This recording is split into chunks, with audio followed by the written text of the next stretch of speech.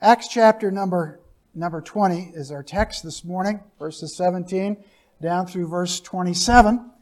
And to pick it up with me as I begin to read, this is really a great portion of Scripture. And I always say that all Scripture is great as far as I'm concerned. But, one of the things that I enjoy doing when, Ethan's away and get to the pulpit here is sometimes rework a message that I've preached through the years, because that message meant something to me. Whenever I would put a message together, I was always looking to preach to myself in the message. And whatever I could take and glean from the Scriptures, wanted to make application to my own life. So that it was just personal. And, it was just important to me. I wanted God to speak to my heart. I always would try to read through the Scriptures and just have a dictionary and a concordance. Look for God to give me an outline. Put that outline together. Let the Holy Spirit speak to my heart. And after I had kind of put the bones together with regards to the sermon, knew where I was going, and put as much down on paper as I could, I would then look to commentaries, especially early on in my ministry, because as a young preacher, I was always excited. Sometimes I'd put a message together and then I'd read a commentary, and I would see that whoever was writing that commentary came up with many of the same thoughts. That's because all the thoughts come from the Holy Spirit. Amen? And so it was just affirmation for me, especially as a young preacher. But this is a message that I've reworked and preached this message many years ago. And it's the type of thing that just kind of helps me. I just wanted to preach something to you this morning that was simple. I knew it was hot. It's been probably a tiring week. And I want you to see this here. Acts chapter 20, verses 17 through 27. The Bible says, "And from Miletus he sent to Ephesus," of course that'll be Paul, "and called the elders of the church. And when they were come to him, he said unto them, You know from the first day that I came into Asia, after what manner I have been with you at all seasons, serving the Lord with all humility of mind and with many tears and temptations, which befell me by the lying in wait of the Jews.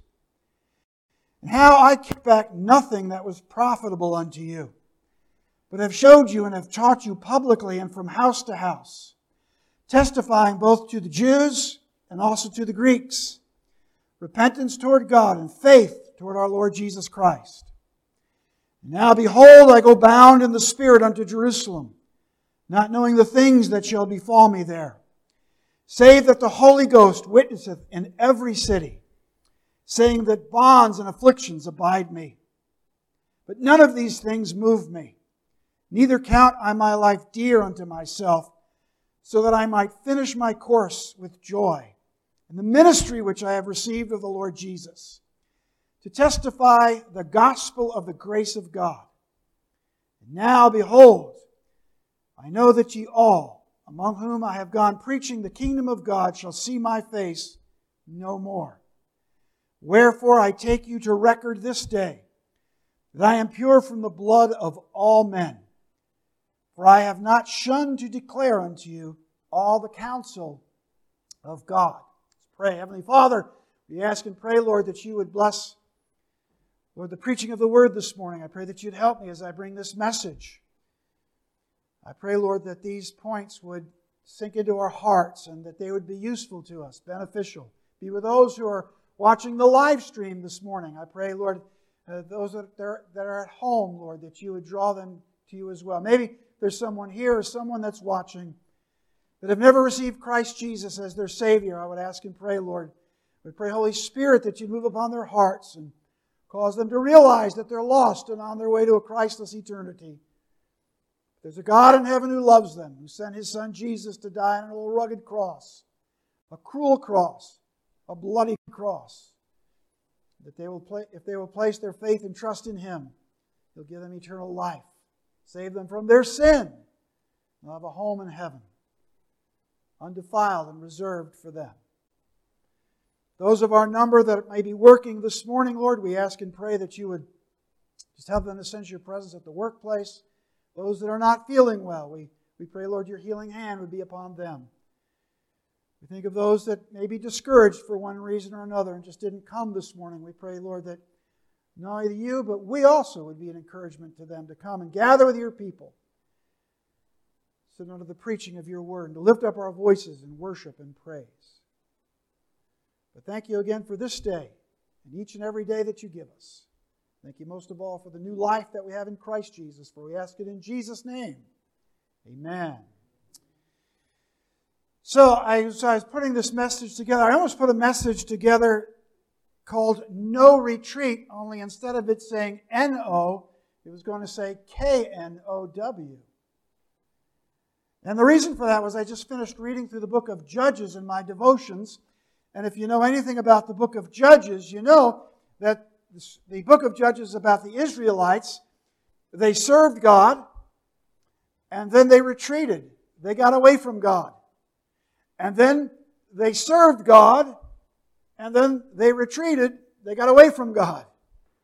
And God would raise up different men to bring them back to Him, and raised up one woman in particular. Her name was Deborah. God used her as well. And I thought about putting that message together. In fact, in the book of Judges, you hear this often. In fact, these words are found, I think, some 12 times. And the children of Israel did evil in the sight of the Lord and forgot the Lord their God, and they served Baalim and the groves. 12 times you read that. The children of Israel did evil in the sight of the Lord. They were drawn away from the Lord. And if you read through the book of Judges, it's a great lesson how you can know what it takes to retreat in a negative way. You don't want to retreat from the things of God. Amen? But they did. But then it was a hot week, and I wanted to do some reading, and so I read a biography that I've read before, and I've always enjoyed reading missionary biographies. So this past week, I read the biography of Charles Thomas Studd. And he has an amazing story. And before I'm going to share a little bit about Studd's life with you and draw it into the message, but I always want to give this qualifier when I talk about the life of a missionary or life of someone else. This is Charles, I'm going to call him C.T. because that's what he was known as, C.T. Studd's story. And what I tell you about his life and the things that he did for the Lord doesn't necessarily mean that God is calling you to do the same thing. Because he did some miraculous things. But whether it's in the Bible or whether it's the great cloud of witness that we have around us that Hebrews talks about, meaning men and women of the past who served the Lord, we're not necessarily to follow them step by step, but we can see in their lives how the Lord worked and what the Lord did. So keep that in mind as I tell you some of the things with regards to C.T. Studd. And so that's really the title to the message. The title to the message is the book, the biography. It's called No Retreat. So C.T. Studd was born in the 1800s. And C.T. Studd was born to a very, very wealthy family. His father's name was Edward Studd. Edward Studd had gone to India, and he'd made a fortune in India.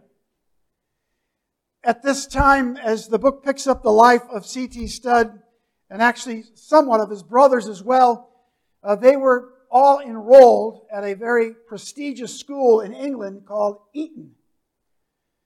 Well, during that time, the great evangelist D.L. Moody was preaching in Europe. He had risen to popularity in America, preaching as a very simple man, preached a very simple message. Well, Edward Studd was invited to hear D.L. Moody preach and Ira Sankey preach.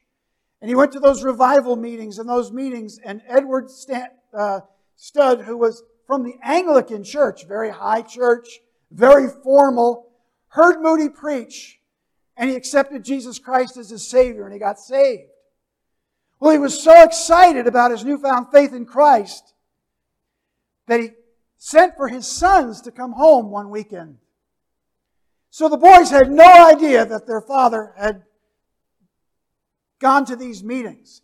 And when they received word that Dad had invited them home, They thought they were in for some great, exciting, and fun weekend to spend with their dad.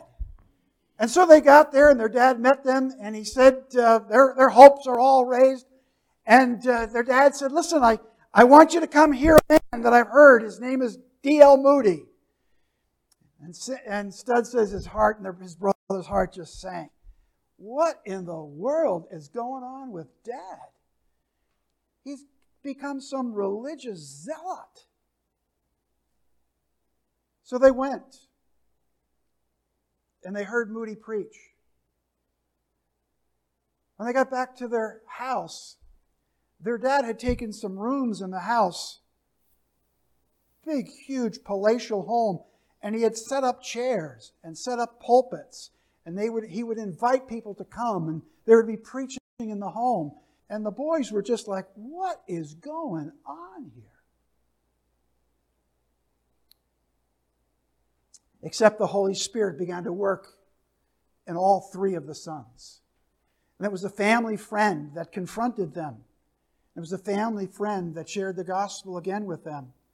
And all three of them accepted Christ as their Savior. Well, they went back to school.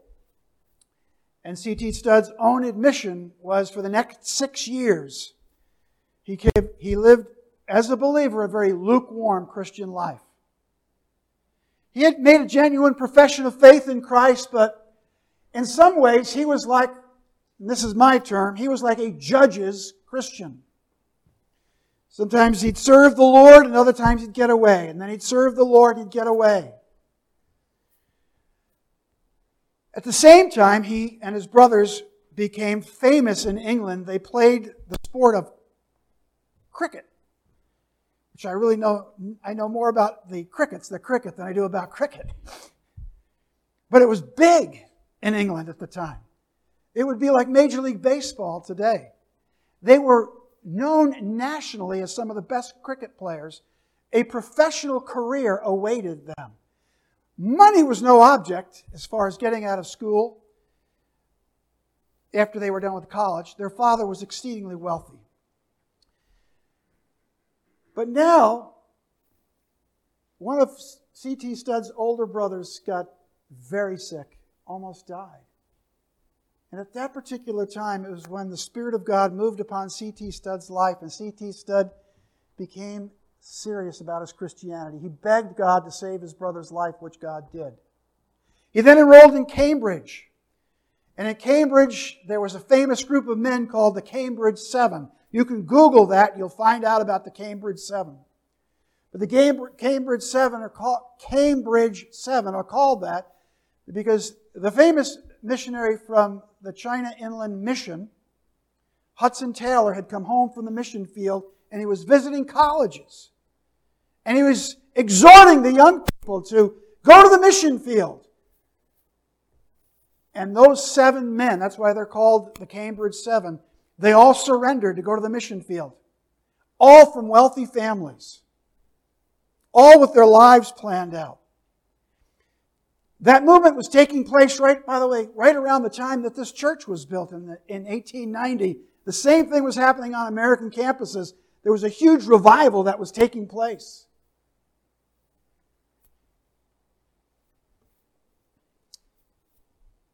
So Studd was burdened to go to Africa. And he went. His family tried to talk him out of it. His friends tried to talk him out of it. But he says, no, God's burdened me to go to Africa. To go to China. And so he went, leaving everything behind. While he was there, his father died. His father left him an inheritance of 29,000 pounds. I Googled that this morning to see what that would be worth today. His father left him first I thought it was billion, but it was actually $1.2 million was his inheritance. He was so committed to the cause of Christ and so dependent by now on the direction of the Holy Spirit, he gave all of it away. He took 25% of it and gave it to D.L. Moody. That's how the Moody Bible Institute was started in Chicago. He gave another 25% of it and gave it to William Booth. William Booth is the founder of the Salvation Army. He gave another 25% of it to George Mueller, who was starting orphanages in England. And he gave the other 25% to another man, I believe his name was Whitehall, who who was dealing with all the poor in England. He said, if I'm going to serve the Lord, he said, I don't want to depend upon my inherited wealth. I just want to depend upon what the Lord does in my life. So he got to China. He ministered in China. He spent, I believe, 15 years in China, and then the Lord called him to go to India. He spent another 10 years starting and establishing churches in India. While he was in India, the doctors told him, CT, your health is so poor that you need to go back to England. You're not going to live but a couple of more years. According to the biography that he read, he kind of chuckled at the doctors. And in fact, one night, one of the doctors said, you can't go out tonight. You're too ill. He went out and he preached for an hour and a half. He came back to England, and he, like Hudson Taylor, began to exhort men and women to go to the mission field. And then God began to burden his heart to go to Africa. The doctor said, you can't go to Africa, you'll die in Africa. He said, no, I want to go to Africa. God's calling me to go to Africa. And so that's where C.T. Studd headed, for Africa. While in India, he met his wife Priscilla. She was from Ireland, and they married, and she was burdened for the mission field as well. Also came from a wealthy family. By the way, she never did get to Africa until many years. See, she was not in the greatest of health either. After India, they went back to England, and she stayed in England, and he went to Africa alone without his wife. Well, he spent the next close to 20 years in Africa, establishing churches in the Sudan and in the Congo. Many years after he'd been there, his wife finally came to Africa to visit him. She was so astonished at how he looked. He lost all of his teeth. His health was terribly poor. He just didn't feel like God was calling him to go back to England. And he just preached, and he preached, and he preached, and he preached, and he preached. And then God took him home. So I've always read the story of that man who could have really lived a life of ease, and how God burdened his heart. And I was attracted to that book when I saw no retreat. No retreat. And of course, in the Bible, the Apostle Paul is a great example of a man who didn't retreat either. Amen? The example. In fact, look on your handout. Here's some things that the Apostle Paul dealt with. And that's really, I'm going to kind of move the message now in that direction. In 2 Corinthians chapter 11 and verse 24, listen to what it says. Or look on your handout. This is what Paul experienced. By the way, a man who also came from a well-known family, could have lived a very prestigious life, powerful life, but counted it, the Bible says in the book of Philippians, I count it all but dung that I may win Christ, he said. He said, of the Jews 5 times received I 40 stripes, save one. Thrice was I beaten with rods. Once was I stoned. Thrice I suffered shipwreck. A night and a day I've been in the deep, in journeyings often, in perils of water, in perils of robbers, in perils of mine own countrymen, in perils by the heathen, in perils in the city, in perils in the wilderness, in perils in the sea, in perils amongst false brethren, in weariness and painfulness, in watchings often, in hunger and thirst, in fastings often, in cold and nakedness. Beside those things that are without, that which cometh upon me daily, the care of the churches. And what was Paul's reward at the end of his life? He was arrested, he was thrown in prison, and they cut off his head.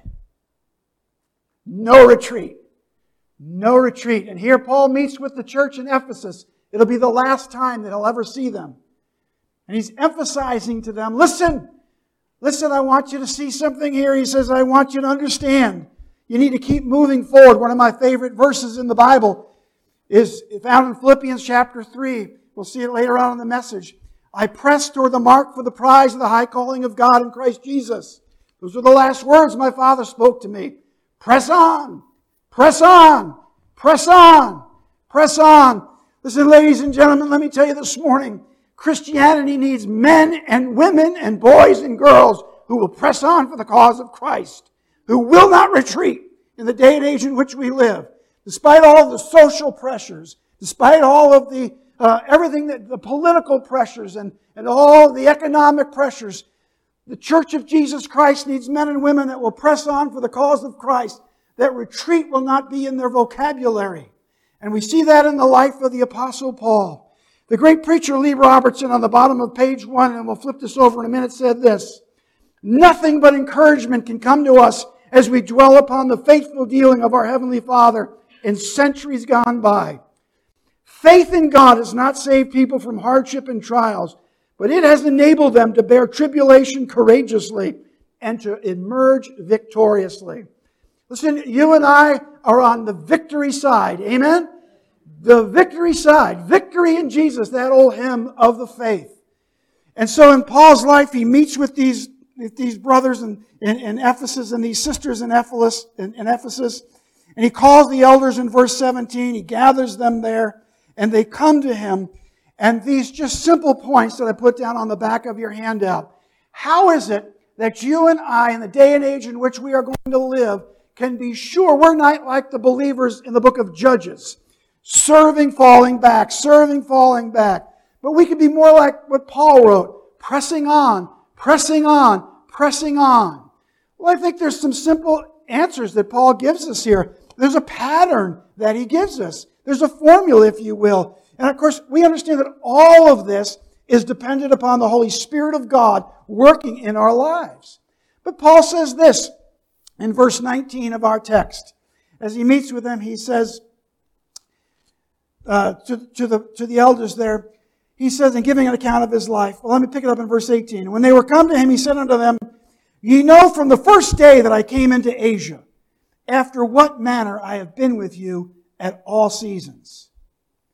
And here's really point number 1, serving the Lord with all humility of mind. Listen, if you and I are going to be believers who do not retreat, we must be involved in the service of the Lord Jesus Christ. To serve Him. That's really the what and the how and the where and the when of our faith. How are we serving the Lord? So I guess part of my hope this morning in the message is you just kind of step back and take stock in how am I serving the Lord? What am I doing for the Lord's sake? In the book of Colossians chapter 4:17, the Bible says, "And to Archippus, take heed to the ministry which thou hast received in the Lord, that thou fulfill it." Listen, all of us have a ministry that God has called us to. Learn to fulfill whatever that ministry is that God has called you to. And I necessarily can't tell you what that ministry is. You need to allow God to tell you what that ministry is. And it could be many different things. Some are more obvious than others. But there is a ministry that God wants you to fulfill. It's the purpose for your life. When you came to know Christ as your Savior, when you were born again to the family of God, there's a plan that God has for your life. Seek out God's direction. Seek out God's guidance with regards to that.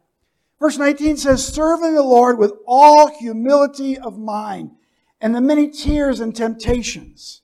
He just wanted to serve God. We read there in 2 Corinthians all that he experienced. None of that caused him to stop serving the Lord. Just one of those things that we read about in 2 Corinthians chapter 11 would cause many people to just kind of throw up their hands and say, "I've had enough of this."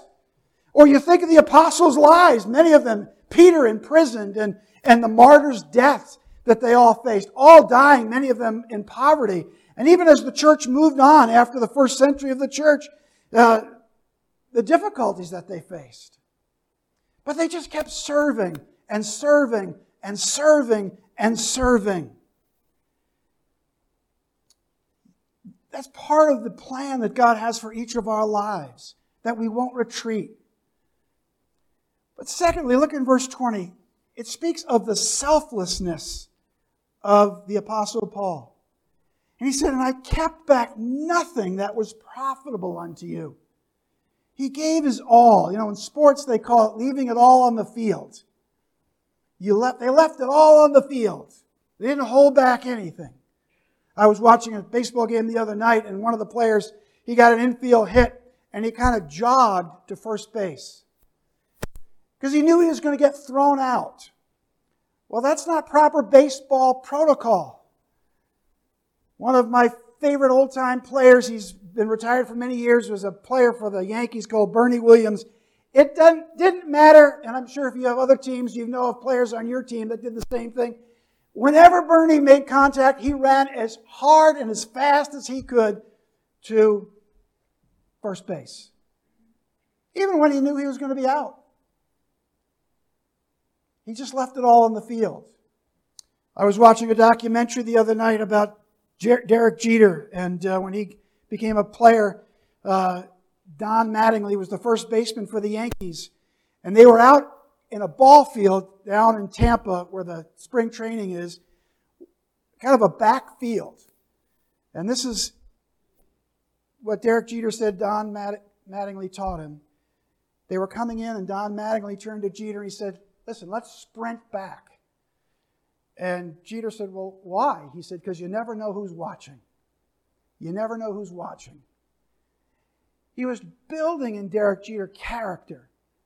And you and I, the selfness, just leaving it all on the field. 2 Corinthians on your handout. "And I will very gladly," Paul said, "spend and be spent for you." I thought of C.T. Studd, and I thought of that moment in the book when I read his wife came to Africa and saw him there. Just a shell of the man that she had married. Just between the poor sanitation, the malaria, the heat, the insects, all of that. He was just spending everything that he had for the gospel of Jesus Christ, when he could have just stayed in England and lived a life of great ease. No retreat in C.T. Studd's life. One of my favorite characters, and I've preached on it numerous times in the book of Philippians, is Epaphroditus. The Bible says of Epaphroditus, Paul said that he was his brother in the faith, his companion in the labor, a fellow soldier. Paul said that he was the messenger, and he ministered, Paul said, to my wants. And it says in Philippians that Epaphroditus, he was nigh unto death for the gospel's sake. He almost died. He just gave it all. He served. He was selfless. Paul was a server. He was selfless.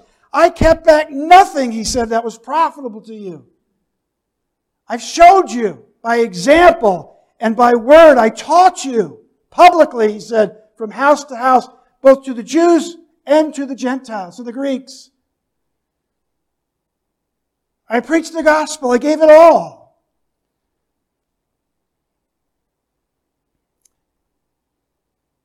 And thirdly, he was steadfast. He just kept going. He just kept going.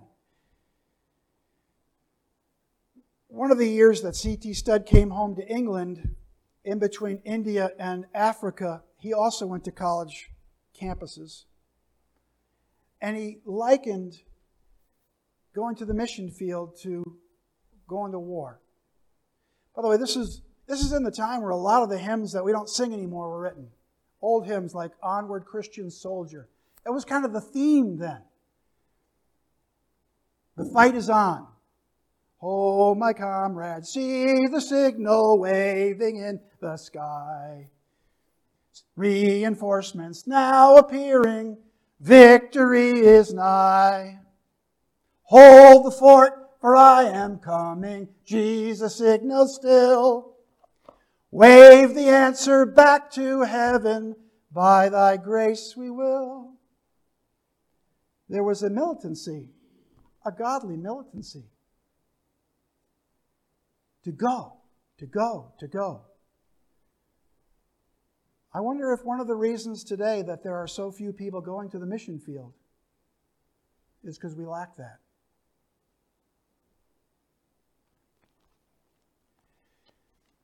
Just an older preacher preaching. There was a steadfastness. There was a spiritual warfare. Paul writes about a spiritual warfare all through the Scriptures. Ephesians chapter 6. Finally, my brethren, be strong in the Lord and the power of His might. The armor of God. As has often been said when you study the armor of God, the helmet of salvation, the breastplate of righteousness, the sword of the Spirit, our loins girt about with truth, our feet shod with the preparation of the gospel of peace, the shield of faith. There's nothing in that armor for your backside because there's no retreat in the Christian life. You just keep moving forward. Amen? A steadfastness. 1 Corinthians 15:58, therefore, my beloved brethren, be ye steadfast, unmovable, always abounding in the work of the Lord, for as much as you know that your labor is not in vain in the Lord. We need men and women, teenagers, steadfast, faithful to Jesus, steadfast to the Word of God, steadfast in their Bible reading, steadfast in their prayer life, steadfast in their church attendance, steadfast in their financial commitment, steadfast in the things of God. Paul writes here, he says, listen, we didn't read it, but he's going to say, listen, later on after I leave, grievous wolves are going to set in, or are going to come in. You be careful of that. Be steadfast. Just be serving the Lord. Serve Him. Be selfless. Put others first. Be steadfast. And then he says, listen, be successful in verse 24. First he said this, none of these things move me. The bonds and afflictions in verse 23. None of these things move me. Neither I count my life dear, just like C.T. Studd, so that I might finish my course. That's success. That I might finish the course. You know, some years ago, I have a dear friend of mine, he's about 10 years older than me, and I was in his church, and he preached a message, and he said at that time, I'm now entering the last lap of my ministry.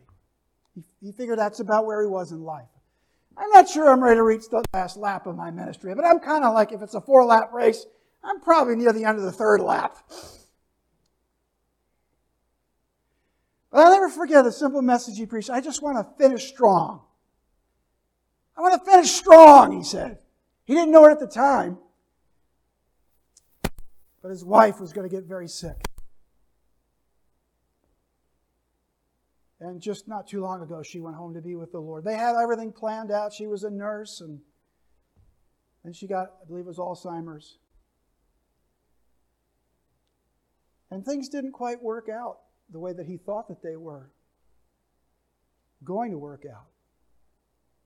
But he's still faithful to the Lord. He's still serving the Lord. He's a steadfast man. He's a selfless man. He's a serving man. And he's a successful man if he'll just finish the course. Finish the course.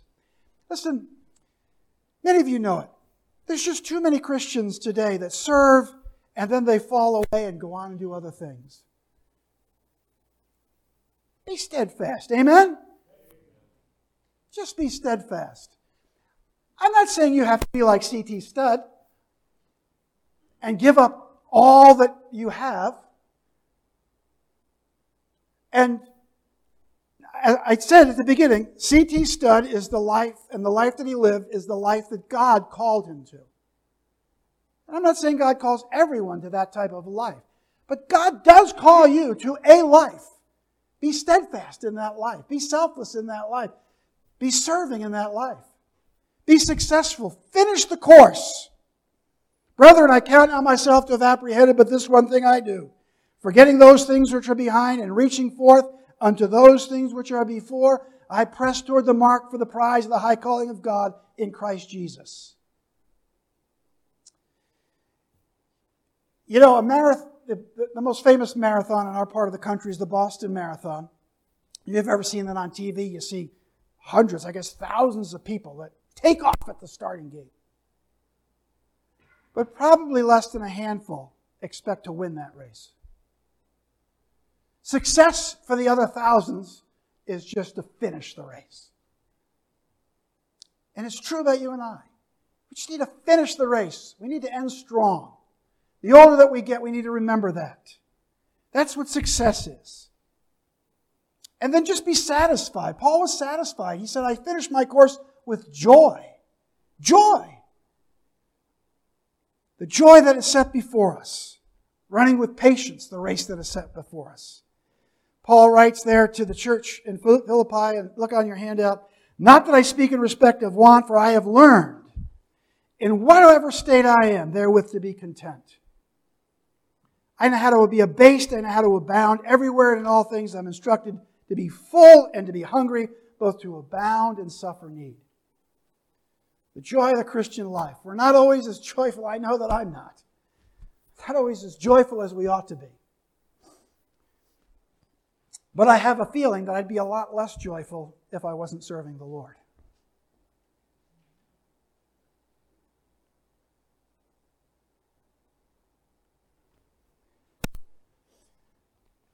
And you read Paul's epistles as he writes back to those churches that he started and those people that he had an influence on for the Lord's sake. And that was the joy that he had. So listen, if you don't want to retreat, be serving, be selfless, be steadfast, be successful, be satisfied with God, what God is doing in your life and where God has placed you in your life. Paul was always satisfied but hungry for more. It's kind of a strange thing there. And then lastly, be serious. What do I mean be serious? It doesn't mean you can't have fun and you can't have a good time. Because I like to have fun, I like to have a good time. But look what Paul says here in verse 25. Now behold, I know that ye all among whom I have gone preaching the kingdom of God shall see my face no more. Wherefore I take you to record this day that I am pure from the blood of all men. For I have not shunned to declare unto you the counsel of God. When I say be serious, what I mean is, listen, all of eternity hangs in the balance. Heaven and hell. Life and death. In the life of C.T. Studd, it took almost the death of his brother for him to get serious about his faith.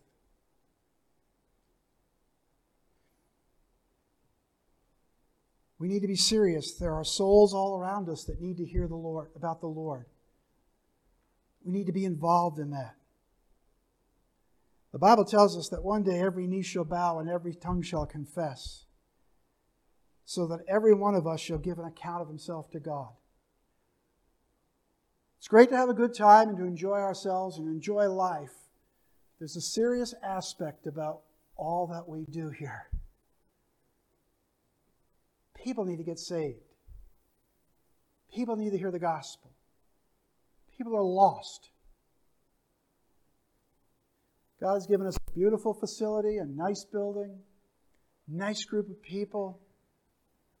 These are all good things, some great fellowship.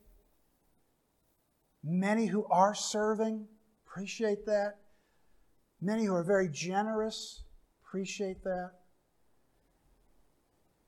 But in the end, the seriousness is about lost people. People who are going to die and go to hell. And we need to take the gospel to them.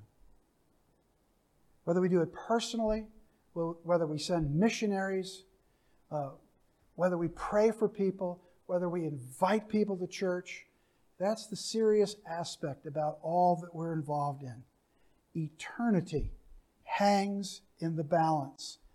And Paul said in his life here, listen, I've just taken my life and I've given it all to the Lord.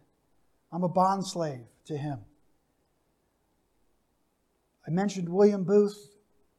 25% of Studd's wealth went to William Booth and the Salvation Army. Others, that was the theme of the Salvation Army. Others, the selflessness. George Mueller, 25% to Mueller. It was about orphanages. Others.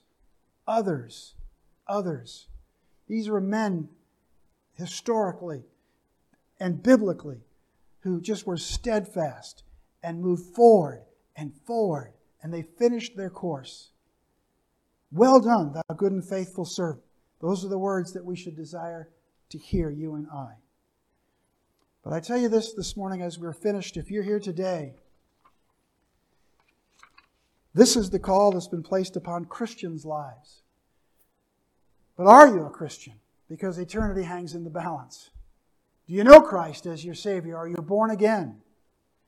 Jesus came 2,000 years ago to die for the sins of all mankind.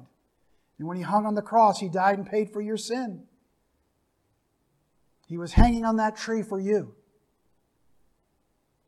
For all have sinned, the Bible says, and come short of the glory of God. There is none righteous, no, not one. We're born into this world as sinners. Yet God has made a way. He sent His Son to shed His blood that our sins might be forgiven. If you're here today and you've never received Christ as your Savior, I pray that the Holy Spirit of God is bringing conviction to your heart and understanding that you need Christ. You need to be saved. All that we just read about with regards to Paul and why he did what he did is because he understood eternity hung in the balance. Whether it was to the Jew or whether it was to the Gentile. He said of the Jews in the book of Romans, my heart's desire and prayer for Israel is that they might be saved.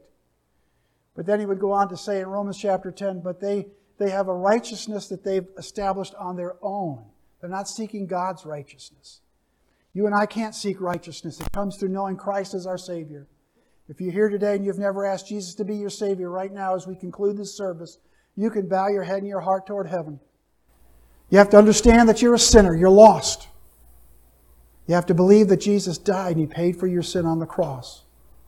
You need to call upon Him to be your Savior. For whosoever shall call upon the name of the Lord shall be saved. Are you saved or are you lost this morning?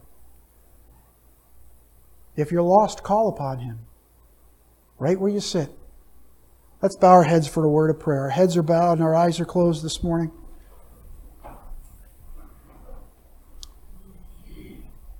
For you that don't know right now, it was after C.T. Studd and his two brothers heard the gospel. It was shortly after that they had to make a decision. Every person must make a decision for Christ.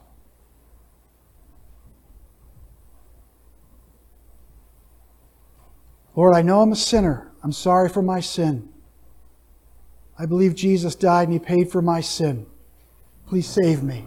I place my faith and trust in Jesus and what You did for me on the cross. You can pray that right now. For you that have made that decision already, are you serving?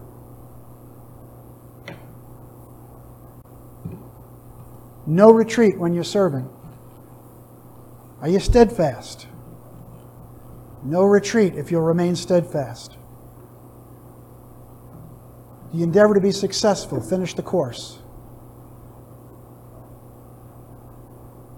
Serious about your Christian faith. I think there's a time in just about any person's life they have to get serious about their faith. Just spend some time and talk with the Lord about that. Father, thank You for the examples that You give us, not only of these men and women of the past, men and women of today, who we also can look to see our examples. Some of the men and women in this church who are doing what Paul has called us to do. The men and women of the Bible. Help us in this day and age to live for You, to love You, to lean upon You, to let our light so shine before men that they might see our good works and glorify our Father which is in heaven. We ask this in Jesus' name. Amen. We are so glad that you've taken the time to join us today. If you've been blessed by the message, or if you have placed your faith in Jesus today, we want to hear from you. Maybe you still have questions about what it means to have a personal relationship with Jesus. Please let us know, and we would love to answer those questions from the Bible. We would also be happy to provide you with the Bible and other free Christian resources to help you grow in your faith. You can email us at info@mountgreylockbaptist.com or send us a message on Facebook. You could also call us at 413-662-2107. We would love to hear from you, and our desire is to be a blessing to you in any way that we can. God bless.